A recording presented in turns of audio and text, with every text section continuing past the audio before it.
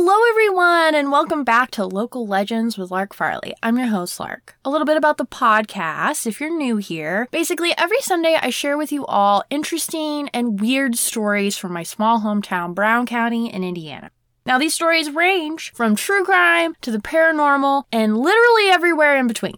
If you'd like to share your own hometown stories, just want to drop a line or let me know interesting facts related to some previous episodes that have already been covered, you can do that by emailing me at locallegendswithlark@gmail.com. As always, all the articles I use for research in my episodes, I always try to post those in the description box, should you feel interested and want to read those for yourself.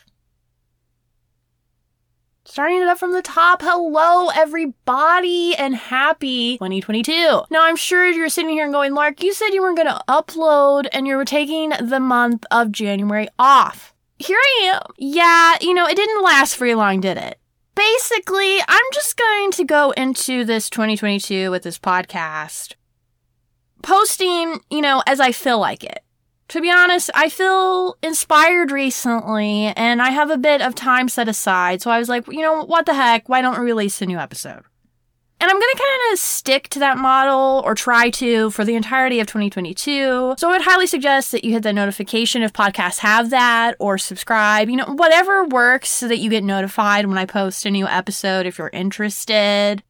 I feel like that this kind of model makes it more fun for me, at least, because, while I'm not uploading weekly, I'm uploading when I feel inspired to do so, which I feel like creates more interesting content for you guys to listen to. Because rather than me just going through the drudge of trying to find stories every week that I find interesting and posting, there's a lot of research that goes into that. There's just a lot of time that I have to use to create those episodes, and sometimes I'm not interested, to be honest, with what I'm posting. So I don't want to do that. I want to only post episodes that I'm very invested in and very interested in, and ones that I think that you guys will have fun listening to and be interested and invested in as well. I love this podcast, and I love the episodes that we've covered, and I want to continue to love it and work on it and, create episodes and content for you guys. So stick with me as we continue this podcast, but in a less stringent and, schedule. So let's get into today's episode. It is going to be a historical one. There's no murder. There's no Mothman. Bigfoot doesn't make an appearance either. This is the historical review, analysis, discussion surrounding Brown County's very own ghost town of Elkinsville. Now you're like, Lark, you said no paranormal. Why are you talking about ghosts? Okay, not physical ghosts. I'm not talking about ghosts. It's also not a Western story. This is a ghost town of Elkinsville. I'll get into it. I'll break it all down. Don't you worry. But, even though it has ghosts in the name, there's no ghosts. I'm sorry. I know it's a disappointment. I'm honestly disappointed. But yeah, no ghosts were involved in Elkinsville that I know of, nor will we be talking about ghosts today. So sit back, relax, and let's get into it, you all. The history of Elkinsville, Brown County's very own ghost town. Now, the town of Elkinsville was once a very well-developed and successful farming community. It was located 17 miles away from Nashville in the Hoosier National Forest. Now, pause. Do you remember when we talked about Browning Mountain? Yeah, the mountain that has a lot of lore that I said was tied to colonization and guilt. But anyway, in the Browning Mountain episode, we talked about the Browning family, who, yes, of course, had to, take land away from the indigenous tribes and then claim it as their own and name it after themselves. The Browning family was originally from Elkinsville, and we briefly touched on the town of Elkinsville in the Browning Mountain episode. I just wanted to point that out there. Elkinsville is located 17 miles away from Nashville, so very close in the Hoosier National Forest, which we've talked about multiple times. The Hoosier National Forest, also tied to Bigfoot sightings. Now, the town of Elkinsville was named after its first settler, William Elkin. Man, people really just like naming stuff after themselves. They really do. Couldn't you find a more inspiring name? I don't know. According to historical reports, the town of Elkinsville was established officially in 1816. The town is located under the shadow of Browning Mountain, which if you haven't, checked out that previous episode, I highly recommend you do so. The town of Elkinsville was a very small town, okay, and it had a general store, one-room schoolhouse, blacksmith, and a carpenter. Now, by all accounts, the town was doing very well for itself, surprisingly, and its population was steadily increasing over the years. The lives of those in the town revolved around community, school, church, and family. Now, all of the children in the town attended the one-room schoolhouse, and they attended that school up until grade 6, where they would then go to the Brown County High School that was located in Nashville, Indiana. There's also notes as there being a peddler, or there having been a peddler that would frequently visit Elkinsville, as the Elkinsville families would rarely be able to make the 17-mile trip to Nashville for goods. Because in that time, guys, the only way to travel fast, quickly, and efficiently was by horseback. Okay, and if you're not familiar with the terrain and area of Brown County, it's very hilly, it's very rocky, and it's not fun to traverse those hills without there being a road with which to ride your horse. So Elkinsville was an extremely rural town that was kind of just living its best life by itself, doing its own thing. The town of Elkinsville wasn't close to Brown County in a very fast and efficient way, so they really just didn't go out of their way to go there if they couldn't help it. So the peddler would come and provide them some goods that they wouldn't have otherwise had easy access to. This little quaint rural town would change drastically in 1963 when the government bought the entire land that made up Elkinsville. Now, the government bought the land in order to make what is now known as the Lake Monroe Reservoir.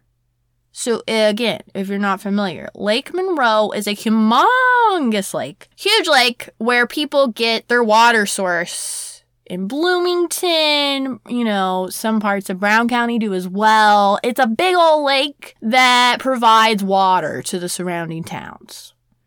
Now, the 100 or so families of the town of Elkinsville were forced to leave their homes behind as all of the buildings of the town of Elkinsville were destroyed completely to make way for the creation of the lake and its reservoir. So government comes in and is like, hey girl, hey, I know you have a cute little town, it's adorable, love that for you, but we bought it and now you need to leave. Okay, bye.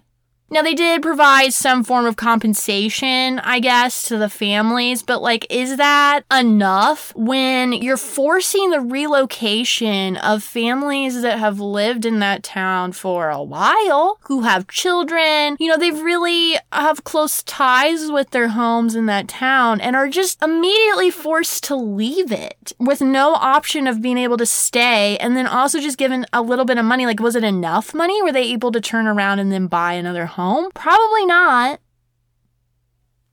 It would have just been very traumatic. And all of this took place within a period of 3 months. Within a period of 3 months, the town of Elkinsville was destroyed for the creation of Lake Monroe. Now, many think that the town of Elkinsville is now entirely submerged underwater. That's not the case, though.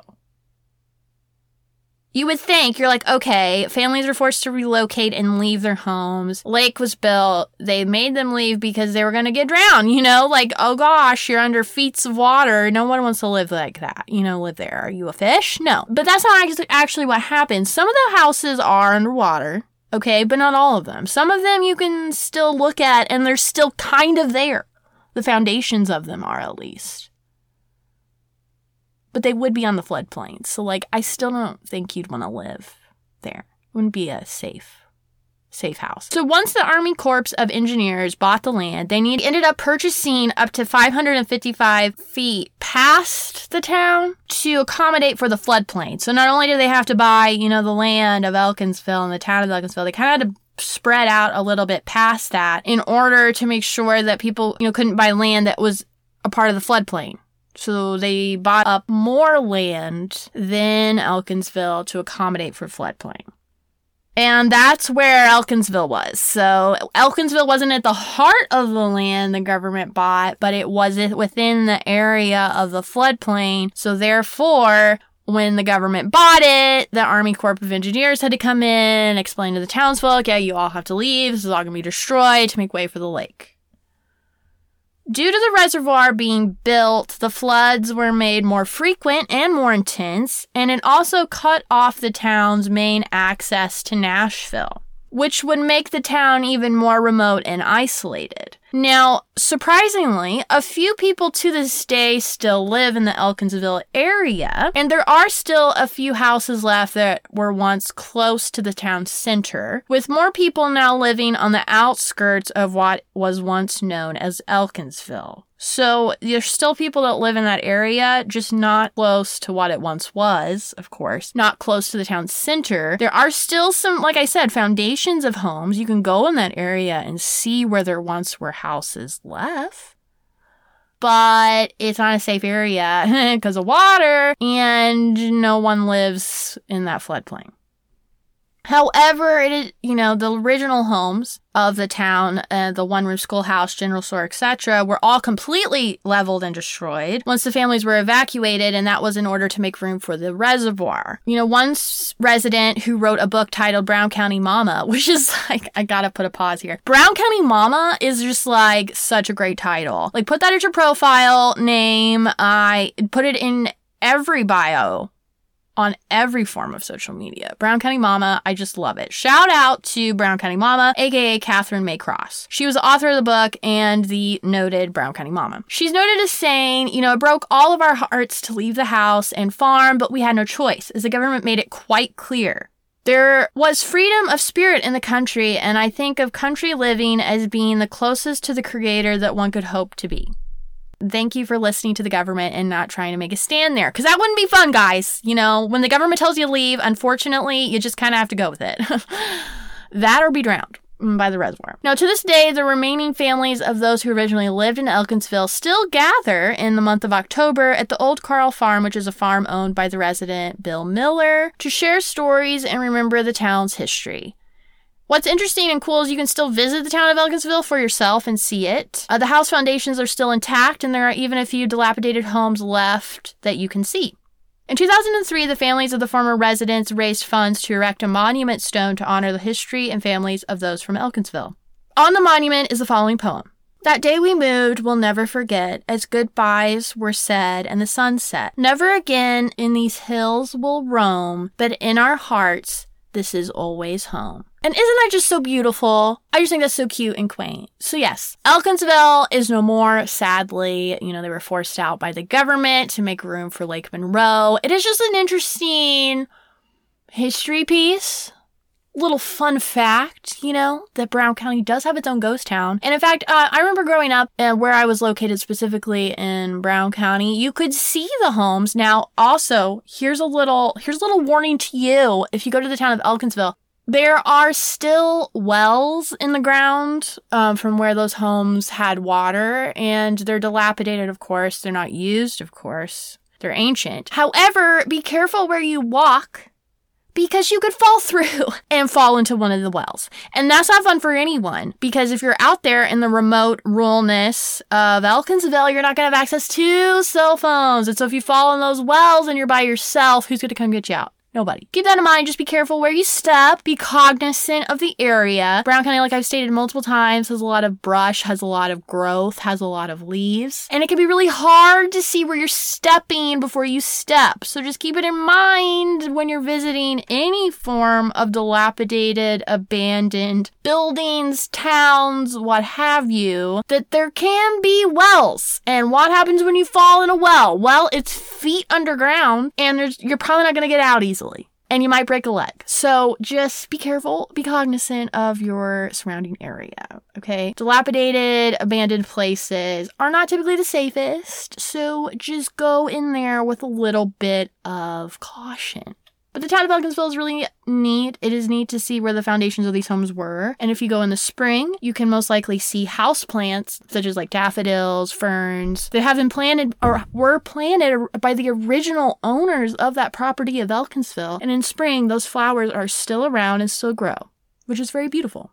So yeah, that's today's episode, a little shorter one, a little fun fact one. But I love history and I love reading about these things. And I grew up, like I said, my whole life in Brown County, and I always heard about the town of Elkinsville. And it was a town that I met and talked to several people that were children that lived in Elkinsville, and everyone that talks about Elkinsville that was a resident there, you know, they have a love and an admiration for the town. It was a specific part of history for them growing up, you know, with no running water or electricity and going to a one-room schoolhouse. You know, that's just an interesting part of history that we don't maybe give enough focus to or attention to. And I just really like listening to those people's stories and hearing them talk about it. So I wanted to do, you know, a brief episode, deep dive into the town of Elkinsville, what happened, and what it's like today.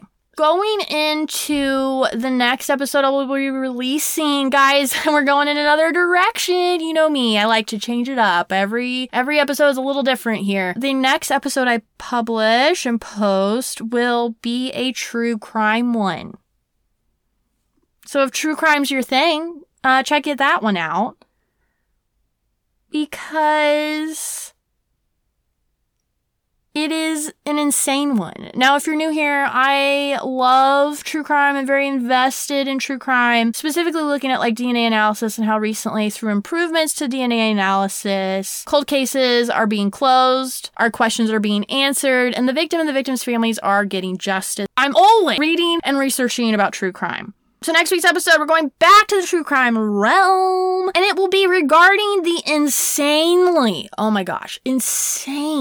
case of an up-and-coming serial killer.